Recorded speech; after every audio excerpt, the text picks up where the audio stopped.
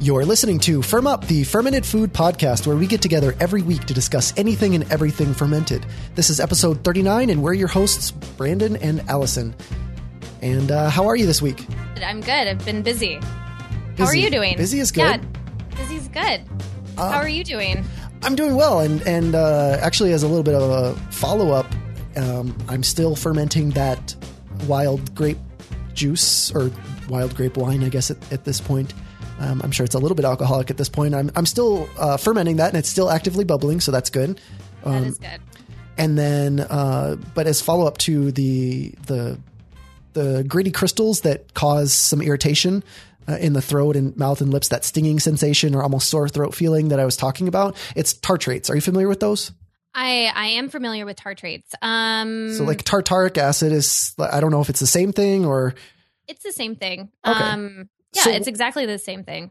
And maybe you don't know, but I guess as far as the reading that I was looking at, and I got my information from the Forager's Harvest, the guide to identifying, harvesting, and preparing edible wild plants. I'll put that, it's by Samuel Thayer, and I'll put that in the show notes as well. And that book was the one that specifically said that all grapes have tartrates, but it's on a much higher scale. And again, I saw the tartrates, those kind of gritty crystals. Well, it's not crystals really, but like gray sludge at the bottom when I let it sit for a couple days so that I could pour that everything else off of that so that I wouldn't get the burning sensation. Are you familiar with tartrates causing a burning sensation, or is it just because it's such a much higher level in the wild grapes that it causes that? It has to be. I've never heard of tartrates in general causing a burning sensation. So I would say, yes, you're right that because they are in such concentrated amounts, that's probably the cause of them. My familiarity, sorry, that was a hard word for me to say and get out. I'm familiar with them mostly from red wines and cold stabilization. More so in if a wine is not stabilized right, meaning it's not, it doesn't have the right kinds of acid base concentration to it. When your wine gets cold, say you put your wine in the freezer, and then you pour out a glass, you do see those crystals that form in it sometimes. It's fairly common to see it in white wines, but you can get it in red wines. And so that's what I'm familiar of tartrates. So that's really interesting that it can cause a burning sensation when you eat them. I've never experienced that before. Yeah. And like I said, I reading this, I remember the first time I got wild grapes and I had that kind of burning sore throatish kind of feeling and a little bit at the corners of my lips too. And I found somewhere else, I don't even remember where I was looking, but like someone's thought on why it was, because I guess it can create a burning sensation on the skin as well. And so that was the recommendation for mashing these grapes with gloves on or washing hands very well right after. Anytime there's skin irritation, I just generally put on gloves. I don't mind wearing gloves. So, and someone's theory that had no scientific backing, but their kind of concept of it, since it is those little gritty crystals that when, once they get under, like into the skin and soak, then they more crystallize under it and kind of burn. And so that makes sense on a visual kind of way, but I don't think that, I'm assuming that's probably not what's going on. But either way, watch out for your tartrates in wild grapes. It sounds like other grapes are fine. Yeah, it just must be that they produce a lot of tartrates, but I've that up and look at this book and read more about it because I didn't realize that could cause a problem. To me, the tartrate problem in wine is more of just stabilization and having the tartaric acid fall out of solution and creates those crystals. Yeah, it's really interesting. I guess if anyone's feeling a little masochistic and wants to experiment, just grab some tartaric acid and put it in a glass and drink a bunch of it, and maybe you'll be able to confirm or deny. And send us an email at podcast@firmup.com and let us know. But don't try that at home unless you really want to. Yeah, unless you're into that kind of thing. But like we had mentioned in the previous episode, we're just going to kind of continue the discussion we were having about industrial and commercial fermentation versus home fermentation. And we didn't really touch too much on the home side of things, so we'll probably get into that a little bit more as we wrap up this topic. But the one thing that that my research kind of took me to that I want to make sure we get into is African indigenous beers. And the reason why I like that as part of our topic in this is because it's something that has been industrialized, or at least been on a larger scale, is created in factory kind of settings.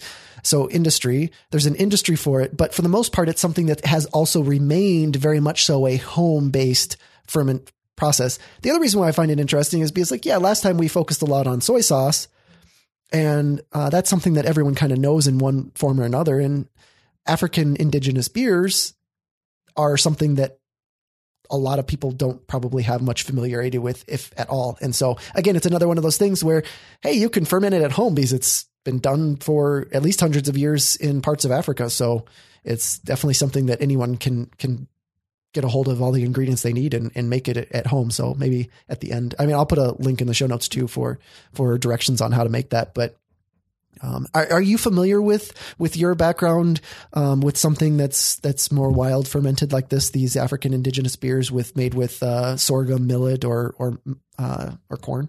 From the side of education wise, I didn't really. I mean, it was briefly talked about indigenous beers, but it was mostly brought up because of the grains that are used to make it. They're very different types of grains that aren't necessarily grown here in the United States, like sorghum and millet, as those are gluten free, or they don't have the gluten protein in it. So there's more knowledge of it, and a lot more people are making African indigenous beers, at least locally in San Diego, for the craft beer brewing scene, because those two, and maize as well, is popular. Those are gluten-free grains. I hadn't even thought about it in that sense. Now, are people in your area, or have you tried any of these beers? I think I've had one sorghum style beer. What you would a normal beer, or what we consider a normal tasting beer. I do remember it being very sour. And I personally don't like sour beers. So, but I think, isn't that a characteristic of African? Yeah, I mean, beers? and that's why I want to try making it at home, because I like the idea of sour beverages, and it's kind of more yogurt like in taste, and that's what it's supposed to be. Now, were these ones that you tried, or this one that you tried, was it really opaque as well, or was it kind of clarified a little bit more Americanized? It was more Americanized style that they were trying to brew. I want to say it was more of like a lager style, or a lager style beer, instead of using the traditional barley and that sort of thing. They had substituted millet, I think, or sorghum. I can't remember which one. So I'm sure that was a huge difference, but it was clear in color. It was, I want to say, like a hay straw color. Okay. And so that's it definitely has been Americanized from everything that I understand about these beers. These beers they're opaque and kind of almost a pinkish brown in color generally. And there's a large quantity of solid particles from pretty much yeast suspended in the solution, because it's sold still actively in its fermenting state. It's not pasteurized. And it only really has a shelf life of 1 to 5 days. Huh. Interesting. I didn't know that. That's really cool, because most beers here, they get, I don't want to say stabilized, but they're transferred, and the yeast is not in the beer necessarily. I mean, they're Hefeweizen style beers. There's still yeast in solution, but a majority of beers don't have that. Yeah. So, I mean, it's definitely probably something to acquire a taste for, or acquire a liking for. And it's probably something to not even consider beer, even though it's called an indigenous beer. And even though it has an alcohol content, 2 to 3%, it's pretty low. It can go up to 8%, but generally it's under 3. And in that sense, it's sometimes referred to or thought of a bit like a food source, because it does have nutrients and different things to it. And it is filling because it is thicker and has more substance to it. You kind of think of it as like a thin gruel. Not that I think many of our listeners probably, ingest gruel on a regular basis, but it's like just that thick, thin, weedy, oaty kind of beverage that you can't see through. And is it kind of like the consistency of maybe, I don't want to say oatmeal because you have like the pieces of oats in it, but like grits or some other really viscous grain that you drink? Well, yeah, traditionally. That's probably a really good way of looking at it, to say oatmeal, because again, I've never had gruel, but as far as I understand, even gruel is kind of take oatmeal and water it down. That's kind of what gruel is. So yeah, I mean, it's like, so if you water down oatmeal and then water it down a little bit more and make sure that you can't see through it, that's probably similar to what it looks like opaque quality wise and texture and thickness. Huh. It's definitely, again, that's why I say don't think of it as beer.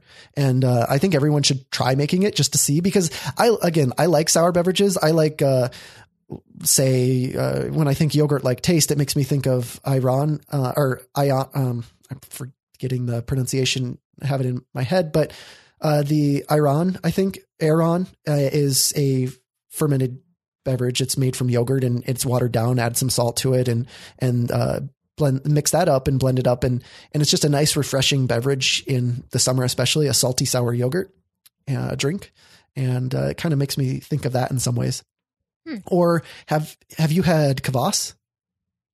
Ooh, I don't know. Probably not. So kvass is not now. A lot of people know kvass as beet kvass. So as fermenting beets in salt water and then drinking the brine, and a nice purplish beverage. That's because kvass in Russian, as far as I understand, means something along the lines of sour beverage, and so that's what kvass.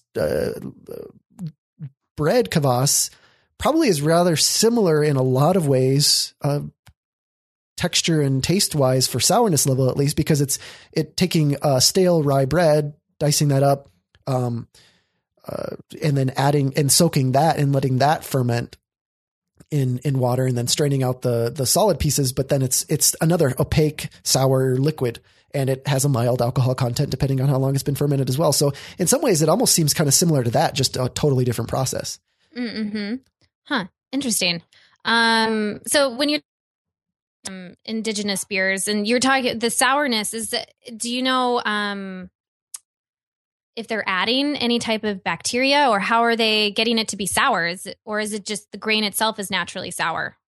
Well, it's different than a lot, as far as I understand, a lot of other beer making processes, because there are 2 steps of fermentation. And so there is the lactic acid fermentation, which is creating that sourness, the same thing that's creating the sourness in any kind of fermented vegetables or many of the ferments that we enjoy. The lactic acid fermentation, and then it goes through an alcoholic fermentation. Oh, yeah, that's, I mean, in brewing that can be somewhat standard. Oh, it is? Okay. So then what is to do a lactic acid fermentation first? Again, it's all about how stylistically, what kind of fermentation you're doing. But I think most people in the brewing industry do the alcoholic fermentation first, and then they have the lactic acid fermentation. Okay, so it's different. So it seems like that there might be more fermentable sugars or nutrients for the microbes doing it first. Then maybe that would create more sourness. Or again, it could just be because of, like you said, even though it was more of an Americanized beer that you had, using different grains would potentially create that sourness more likely as well. And just, I guess, looking at what they're doing, I mean, it's something that they've been doing for hundreds, possibly thousands of years. It's really not known how long this kind of beer has been made, but it's so much a part of many parts in Africa that it's just something that was prepared by women for their families at one point. And then it started being, some women would specialize and start selling it for cash, but it was still prepared in people's homes, and then they'd sell it. And then even today, there's estimates that up to 90% of home brewed indigenous African beer is sold for cash. I mean, it's sold. It's a part of the. It's not necessarily made for home, because it's generally not drank at home. It's drank in community events or funerals or different things, depending on what part of Africa a person's in. There's different communal events that it's drank in. During work is another time that during like working in mines or different places, they'll drink some of this 2 to 3% alcohol while working too. And well, that's kind of similar to Saison style beers that you talking about, it's being drunk during work. And I read a few months ago a really interesting article. I'll try to find it again. But in the 1800s or 1700s, French peasant farm workers, farmhands, was given an allotment of Saison style beer to, I think it was like, oh man, I want to say it was like 2 or 3 liters, which is a lot of beer. And they were allowed to drink it while they're working. And it's the same kind of low alcohol content, like I want to say 3 to 5%, but they would drink it during the workday. So it's very similar in that respect with the African style beer. Yeah. And I mean, I'm sure that there's probably other instances of that throughout history too. I mean, of something that, I mean, because there are a lot of these beverages that I don't have anything to really back this up, but I mean, there are a lot of these low alcohol beverages that are refreshing and filling and can go well with something like that. And it's not really even necessarily as much about the alcohol at that point as it is just a sustenance. And it happens to be that's delivered through, the flavor is delivered through alcohol and fermentation.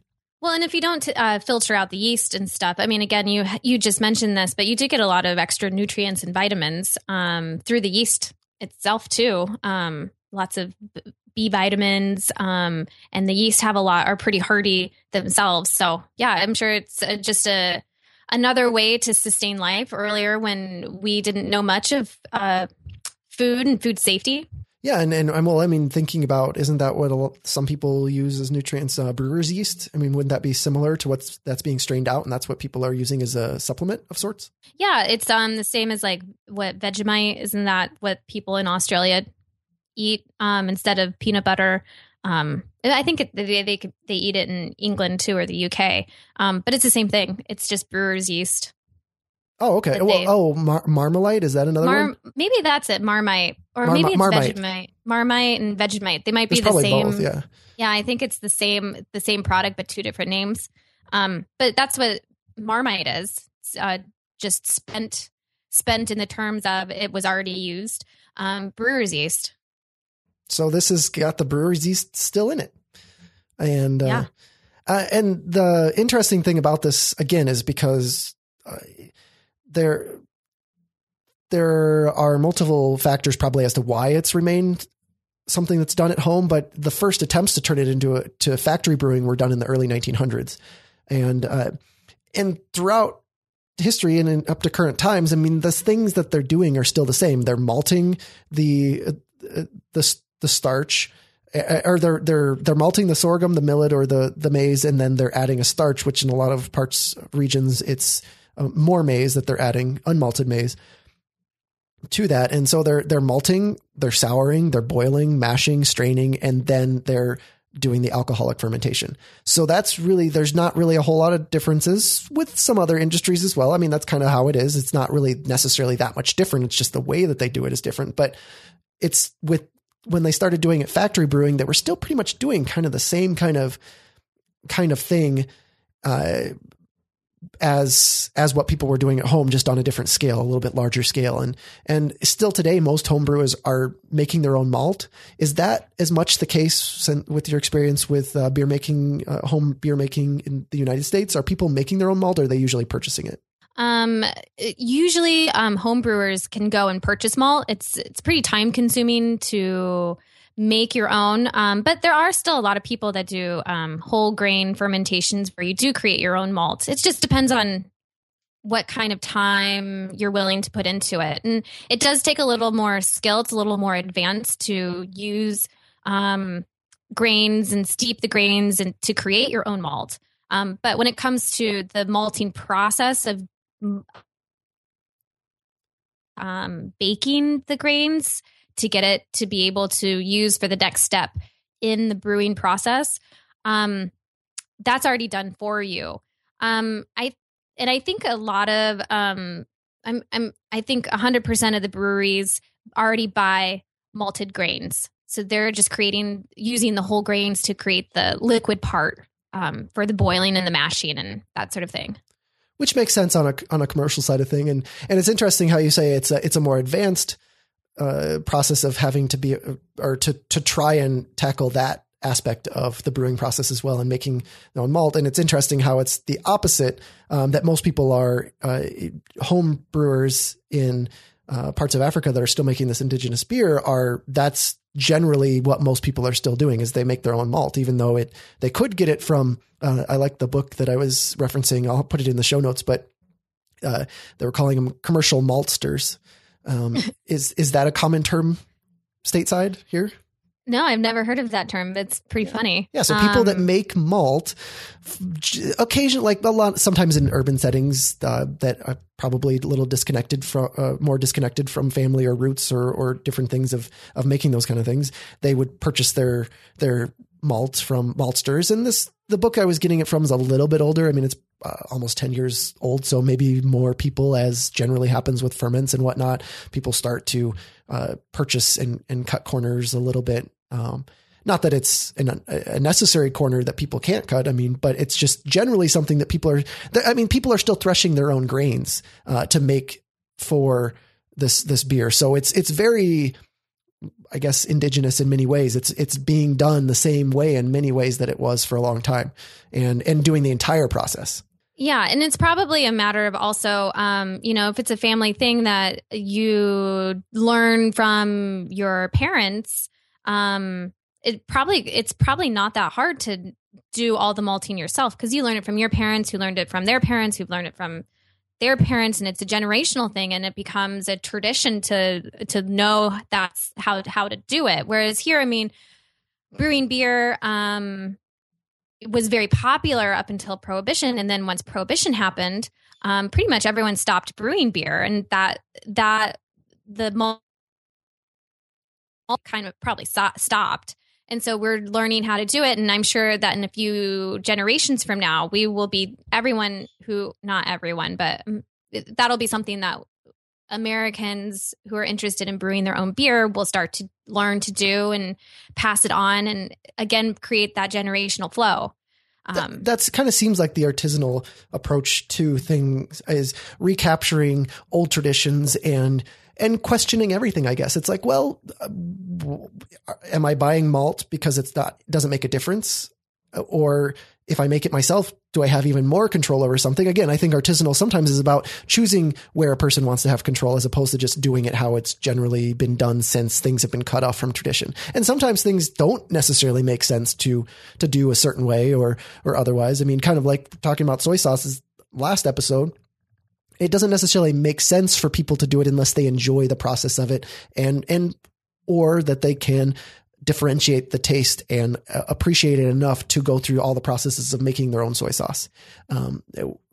Whereas for going to some other kinds of things, home related, I mean, making yogurt at home or making sauerkraut at home, those are things that I appreciate the process. And sometimes either it's a product that I can't get, like some of the like Viili or other mesophilic yogurts generally aren't available a lot of times in commercially. So at least stateside here. So that's something I'm doing at home because I appreciate the final product, and it's something I can't get otherwise. And same with sauerkraut. I like being able to eat it through its fermentation process from relatively fresh to once it's been longer. So for those ones especially, those are things I could not get very easily, or things that aren't accessible commercially. And so for me, a lot of home ferment stuff is experimentation and then also access.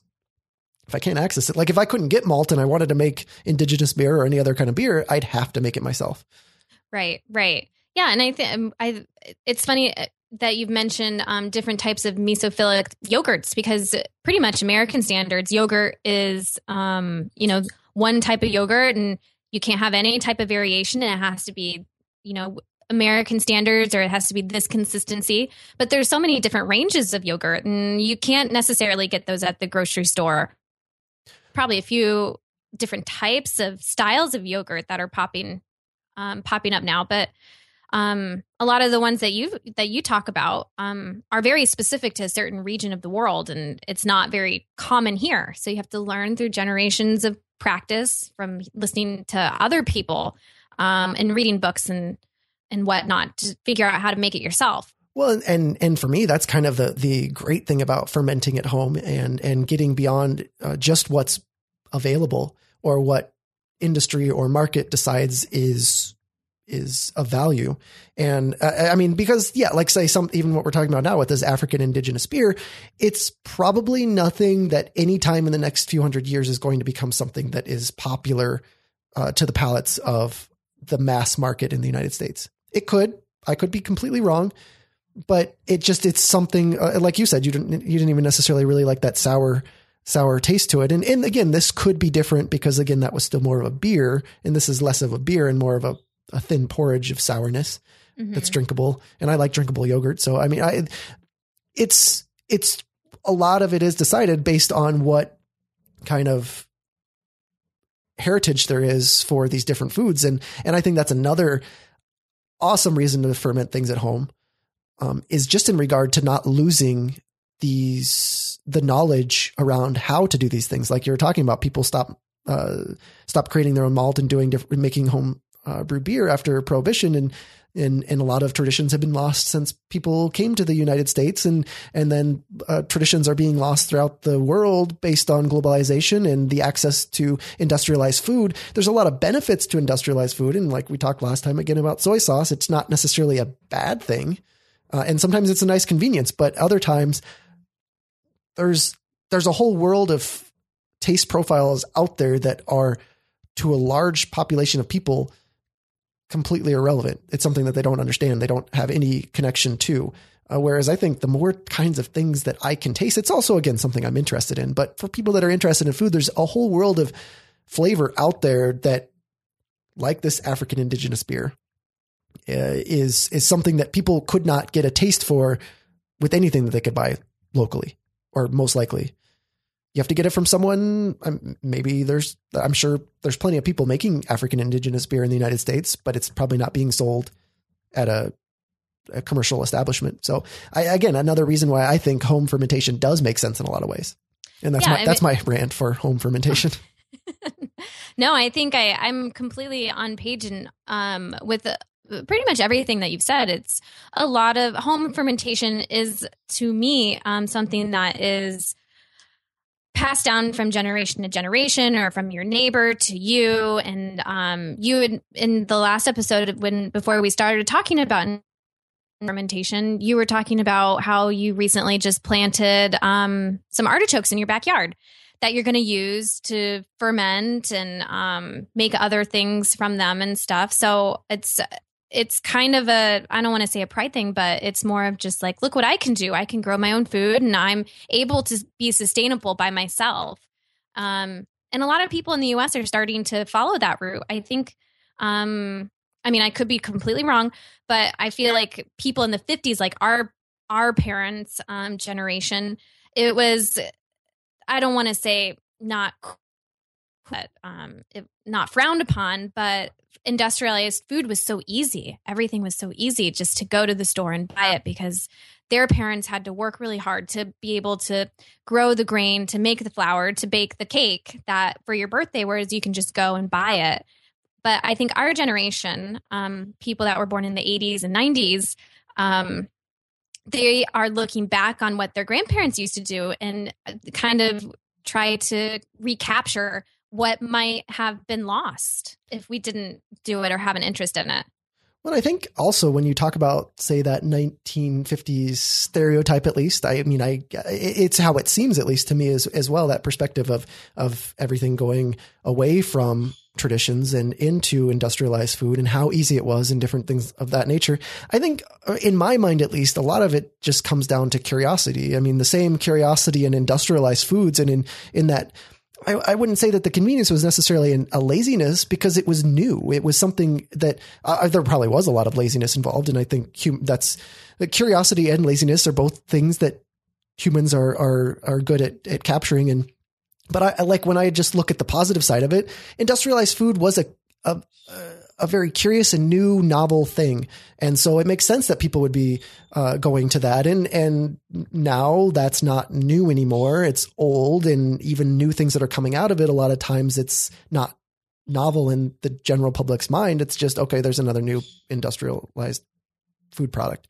And so now people are there's at least a movement towards, and has been for a long time, even very freshly after all that industrialized food became a thing. It's like now there's people that are just curious again, because we have to relearn these things now, because they haven't been passed down. And it probably wouldn't be as curious if our grandparents were just telling us all these things and it was the same thing that their grandparents had. I don't know. I don't know where it comes in, because then you have something like this in African indigenous beer that has had a lasting power. And maybe that just has something to do with, differences in society and in way communities work in different parts of the world. That something like this is at the lasting power and the ability to remain a very, very simple product and something that people still appreciate. Well, do you know if maybe if there are other cultures? Well, I guess like in European cultures, I mean, when it comes to winemaking, again, going back to winemaking, in France, I mean, you own a vineyard and your father owned that vineyard before you and your grandfather owned it before him. And so you're learning a generational technique that way.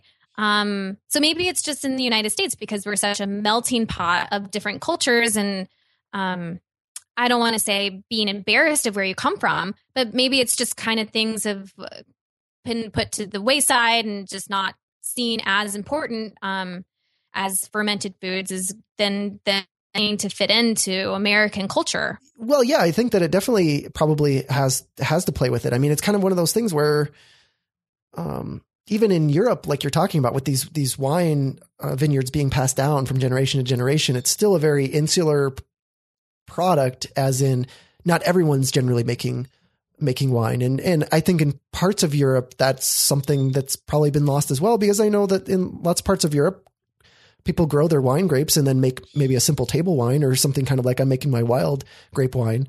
And so it's something where it's like, I mean, I think even in the United States, we've got things like different cheeses or different things like that, different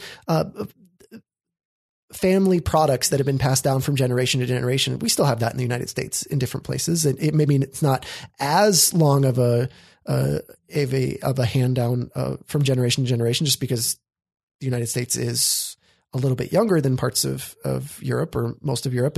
And so, yeah, it's one of those things that it's available and possible to find examples, I think, everywhere of things having been passed down. But yes, as a whole, I'd say United States has kind of shunned those kind of things. It's kind of that, I don't know, a young country, that kind of that teenage mentality of, it's like, well, it seems that's kind of, that's what the older generations did. We can do things better. Yeah, it's just something that I was thinking of, listening to you talk about indigenous African beers and how it is passed down from generation to generation. I mean, I grew up in the Midwest, and we would home can things, which is different than fermentation.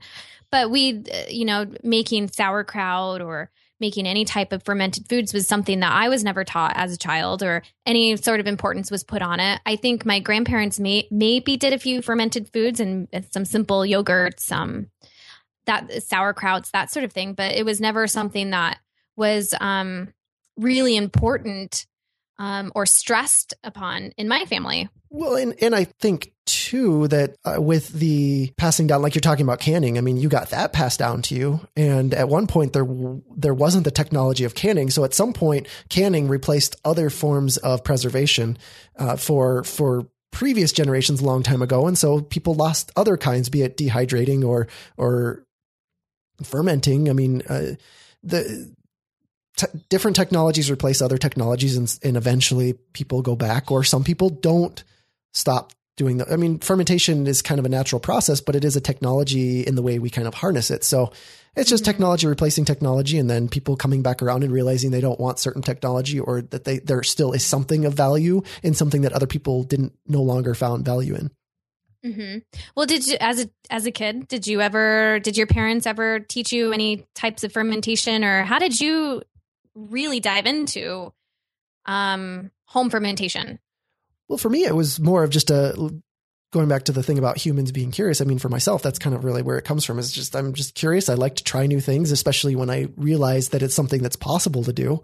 And so for me doing yogurts and sauerkrauts, it's like, oh, I can do that at home myself. And I was never even a huge yogurt fan or definitely wasn't a huge sauerkraut fan. But the fact that I could make something that I otherwise didn't realize I could make, as soon as I realized how simple it could be, that's what kind of hooked me. And again, through Wild Fermentation, book by Sander Katz, that's really kind of was that gateway into it. It's like, oh, I can make all this stuff. I mean, it's simple. And so for myself, it was the curiosity that then led into all these other aspects that we're especially touching on in this episode about,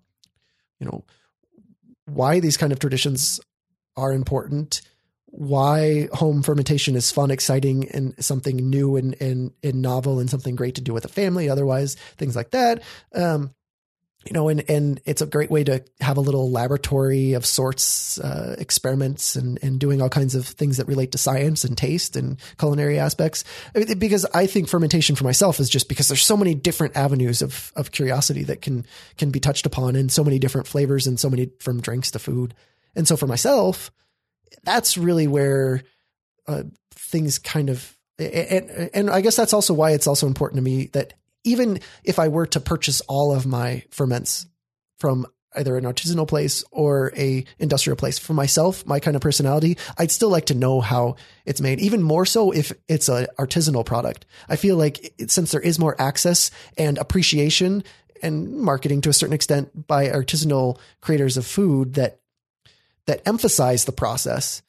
And that's what I also lean toward. I want to know what all the processes of everything I do are, and down to the computer that we're, talking through and different things like, so I have those kind of interests. And as far as I understand, your interest really kind of came out of your education. Is that right? Yeah. I mean, I've always had lots of interest in how food is made, and always wondering, like, why is milk white, and why does corn grow like this? And just from the standpoint of agriculture, it led me to get a degree in food science. And when I was sitting in class, because again, this was my family never we always had a farm. I grew up on a farm, and so we had crops and cows and pigs and all that kind of stuff. And we would just eat or raise, but we would never preserve it in a way besides just canning, like corn, like freezing corn and canning green beans and that sort of thing. So it just led me to think of, well, how do you make yogurt? And just lots of other foods that I didn't know how they made, which led me to get my degree in food science. That led me to, the cornucopia of learning everything about food and looking at it from a science standpoint. I think one of the things I specifically remember in 4th or 5th grade or something like that, and someone came in to talk to us about chicken eggs and what a chicken egg looks like inside if you were to open it, all attached to the yolk and the albumin and stuff like that. And that was really what sparked my interest. And then the fermentation side was just kind of an extra bonus of just wanting to learn more about fermentation, how those foods are made. And there's so many fermented foods out there that every day I learn something new. Like I mentioned in the last episode, I had no idea that hot sauce was even fermented.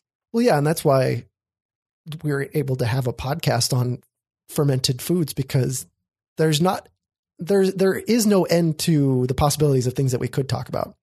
And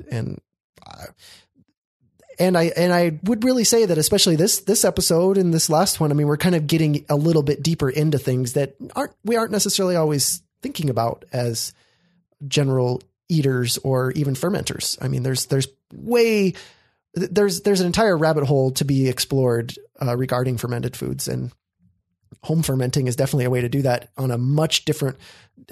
I guess for me, home fermenting is, again, one of those fulfilling things too. It's just, it's fulfilling on many different ways, not just food, not just preservation. It's the exploration. Yeah. I mean, the science side behind it and trying to figure out, the best temperature to keep everything at versus do I need to lower the pH, and all of these different things that you can do to manipulate the fermentation to get an end product that is desirable to you and to your family is really interesting. It's really neat.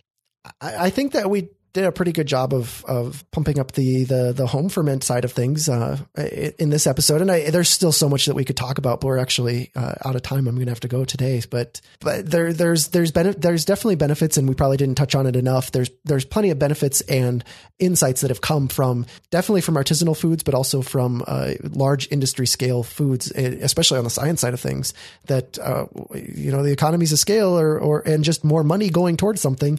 If there's money to be made, there's more research that's going to be done. So there's a lot of the things that are understood on the science side of things are definitely from the industrial food side of things, be it fermented or not. Yeah, it's just amazing. I mean, yeah, we could talk about home fermentation as well. Just as industrial fermentation, there's an endless array of things to talk about and whatnot. But if anybody has any opinions about home fermentation versus industrial fermentation, they should contact us. Yes. So send us those, any comments or different things that you have about those. I mean, you can go to our show notes and make a comment at the bottom of the show notes page at firmup.com/podcast/39, or on Facebook at firmup, or Google plus firmup, and Twitter at firmup, and or send us an email at podcast@firmup.com. I'm excited to talk about our next topic, which not quite sure what it is, but I'm sure it'll be really interesting. Oh yeah. I mean, we're actually starting to plan these things out now that we're getting this whole co-host thing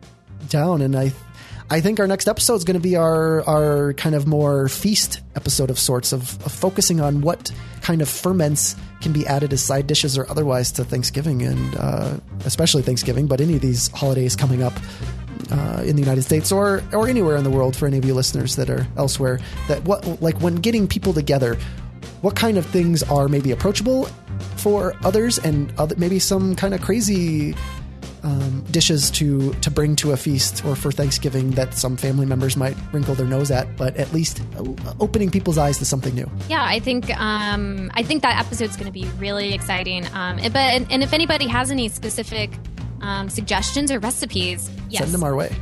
Well, hey, there's nothing else. I mean, you know where to contact us, anywhere at Firm Up. And until then, firm up.